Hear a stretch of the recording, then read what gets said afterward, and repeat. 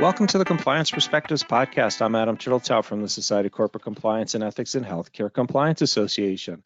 Joining us once again from the Finger Lakes District is Chris Audette. Chris is Senior Director, Research for Gartner. And today we're going to talk about another bit of research that they did specifically into helplines. First, Chris, thanks for coming back and talking to us a second time. Adam, absolutely. Thanks for having me back. Our pleasure.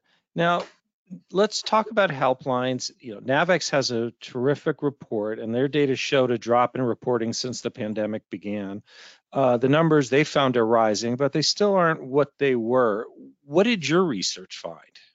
Yeah, very consistent with those NAVEX numbers. I think that's what we've heard really across, the entire industry, and every CCO was coming to us with this last year. Our own Gartner Risk Clarity, our culture survey, showed that between 2018, 2019, and then 2020, 2021, we're kind of straddling really pre-pandemic and then pandemic in its aftermath. We see a really stark decline. It's about 5%. Now, that doesn't seem like a huge number, right? But 5% has an enormous impact. And we kind of, ran that out and saw that if you just see a 5% decline in a company with 1,000 employees, you might learn about 31 fewer incidents of misconduct. That's an enormous loss of line of sight into really our barometer for understanding compliance culture and getting a sense of what kind of misconduct's happening within the business. So 5% may not seem like a lot, but it actually gives us enormous pause to step back and say what's really happening here. Yeah, I mean, a drop, most people think, oh, a drop in helpline calls is a good thing, but it can in fact be a bad thing if people are feeling checked out and not reporting these things. What's also interesting to me is the drop in observed misconduct.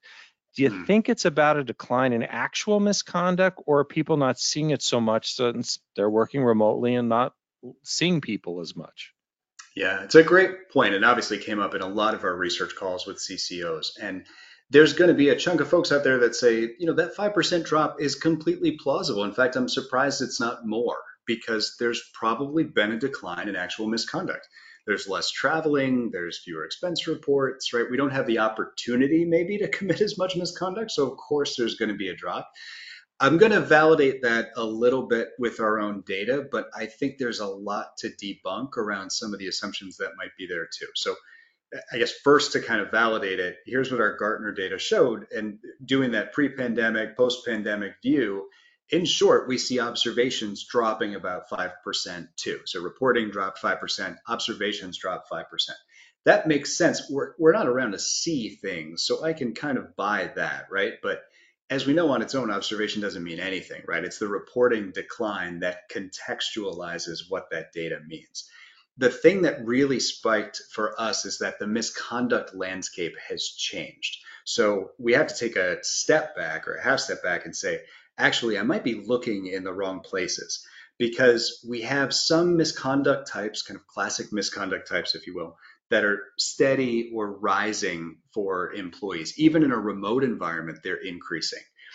Things like bullying, intimidation, unwanted behavior, those are actually several percentage points higher for remote employees versus in-office employees. And we've got, what we might expect actually in this environment, misuse of time, misuse of company assets, that's about 3 to 5% higher for remote employees too.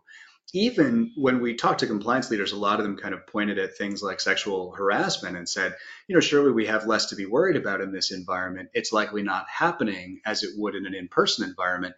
Actually, it's relatively steady. Our data showed it's only about 1 or 2 percentage points lower for remote employees. So we've got the classic forms of misconduct actually in some ways increasing for remote employees, which is very counter to what we would have expected. And then on top of it all, there's a whole host of new things that we might want to attend to in this environment too. And these were big shocks for our clients. I think they will be for this group too. One of the things we queried employees on in a survey of about 900 employees, we said, what are the new types of misconduct that you've observed? Have you seen inappropriate virtual behavior, inappropriate or maybe antagonistic virtual backgrounds? All of those things were increasingly observed by a remote and hybrid workforce. So we weren't monitoring for that necessarily pre-pandemic. Now we have to be conscientious of that kind of more antagonistic behavior, that kind of greater intimidation, maybe signs of bullying in a virtual environment. on top of, the traditional forms of misconduct haven't declined maybe as much as we thought they have. So that was a really, kind of surprising message, I think, for a lot of compliance leaders that we spoke to when we shared that data. Yeah, in retrospect, it seems we should have anticipated that because, as we all know, there's so many trolls and other bullying online, but you don't necessarily expect it in the workplace. And to your point about harassment being the same, I did a podcast a while ago where somebody said, no, it just moved online, is what the data Yeah. shows. It seems as if humans have a set capacity for wrongdoing and we'll figure out a way to do it no matter what the situation is. Find a way Okay, around, right? exactly. Now, it seems to me that all of this is a warning to compliance teams to find other ways to monitor behavior. Would you agree? I think they're getting there, Adam. We heard consistently, I don't think I'm seeing all that's happening. And obviously, reporting is a huge part of that sight line that we have into the business to understand risk, to understand misconduct, but there's others too. And maybe it does suggest that we've been kind of over relying on reporting as a view into that risk landscape when there's technology tools and other means by which we could learn about it. For instance, I was on before talking a little bit about embedded controls. If we had more controls embedded within employees' workflows that threw off signals as to whether or not the employee was maybe committing misconduct or even just committing a small error, that could do a lot to inform me about potential risk within the business. And we're getting increasingly a number of questions from clients too about, in some cases, very specific technologies that support narrow risk terrains, right? So if I wanted to monitor insider trading in a more careful way, what are some technology tools that are out there that are doing that to some degree of confidence, right? What are some technology tools to monitor for sexual misconduct? How are they doing it? What are some innovative bolt-ons to my existing platforms that could give me insight into that? And if you step back from those very specific risk terrains, we're really kind of seeing a deluge of questions from compliance leaders too about very kind of macro views into risk through GRC related technology tools, governance risk and compliance tools, and also third party risk management tools, right? I want a better understanding of this risk landscape within my organization and externally outside the walls of my organization too. And any tools that can help me improve my line of sight and improve how I digest and comprehend that information is really a very hot marketplace right now.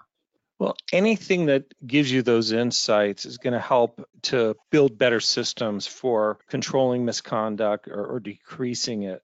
How, though, other ways are there? Do we get reporting up and misconduct down? Yeah, our data showed that not only are there new ways of doing that, but maybe the ways that we've leaned on in the past aren't as effective as they would be in this environment. And we think it's for a couple of reasons, right? We hear consistently about a new employer-employee social contract, right? We have different expectations for our business. So it makes sense that we need to also think about the value proposition that we create around reporting for employees. And it probably looks really different now than it did a couple of years ago because expectations have changed. And we did a study, as I mentioned earlier, with about 900 employees to really closely understand when those employees observed misconduct in the past, if they reported or if they did not report, what was their belief at that time about how the company handled that reporting? How easy was it to report? Did they feel safe when they came forward to report? Did they have a personal responsibility to report? What benefit did they see that might be conferred to them if they did report? And then lastly, how much did they trust in the reporting and investigations process? And traditionally, you heard me say safety. We have data that goes back now nearly 20 years that says, you know what, if we can just improve employees' sense of safety, that they won't be retaliated against if they come forward, that'll go a long way to ensure that employees actually speak up. Well, our data actually showed something different.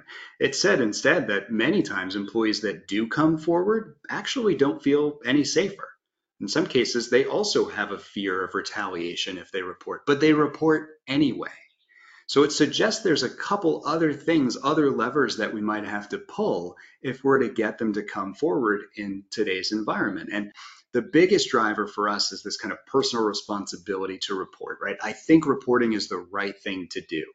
But what struck us is that the way companies typically talk about that is to create this kind of duty or obligation for employees, right? That you do it because it's good for the company, right? It is good if you come forward. This is what we expect you to do. There's an obligation or duty to come forward and report. That's not really what employees think anymore. They're contextualizing that. They're thinking instead, what's my value proposition for coming forward? I've got a cost benefit analysis that I'm playing out here, and I want to know what's in it for me, not what's in it for the company if I come forward. And as I'm making that determination, as I'm kind of playing with those levers in my head and having that cost benefit analysis, a big part of it might be I need to understand that not only will it be safe, but I need to trust you. I need to trust that you'll handle it transparently and fairly. And I also need to see that it's going to be good for me, good for my career, maybe good for my team if I come forward. And those last two bits, trust, how much I can trust to the transparency and fairness of this process, and how much I believe there'll be a benefit that I experience, good for me, good for my career, good for my team. Those are big drivers in this environment of my own determination, my responsibility to report. And those are things based on our research that compliance leaders just haven't been on with the same degree of attention that they have other things in the last several years. Well, to me, that overlaps with the chronic issue we have, which is when it comes to compliance programs, it's easy to come up with discipline, but when it comes to incentives, there's been tremendous amount of flailing around and struggles, with many saying, well, we shouldn't incent people to do what they're supposed to do in the first place. This seems to be a good argument for rethinking that equation. It does. I think what it suggests is that we need to rethink how we meet employees where they are right now. And part of that means having a more honest conversation about how we present speak up culture to employees. Knowing they're making this cost benefit calculation, we have to be more realistic that in some cases, maybe we're presented an environment where the investigations process is a black box, where I have no insight into discipline. So I'm reluctant to report because I think if I report against you, you might be fired. And I know that's going to incur more work for me. So it's not a benefit to me if I report because I think it's just going to result in more work. How many times does the company actually celebrate reporting more than celebrating the reporter? We need to rethink how we pivot that message, how we pitch that message to employees, because it has a really big impact and their belief that reporting is the right thing to do for them, not just for the company. Yeah, it'd be nice to get to that point, that's for sure. Well, Chris, once again, thank you for sharing these great insights with us. I want to thank all of you for taking the time to listen. I'm Adam Turteltaub from SCCE and HCCA. I hope we're able to expand your compliance perspective.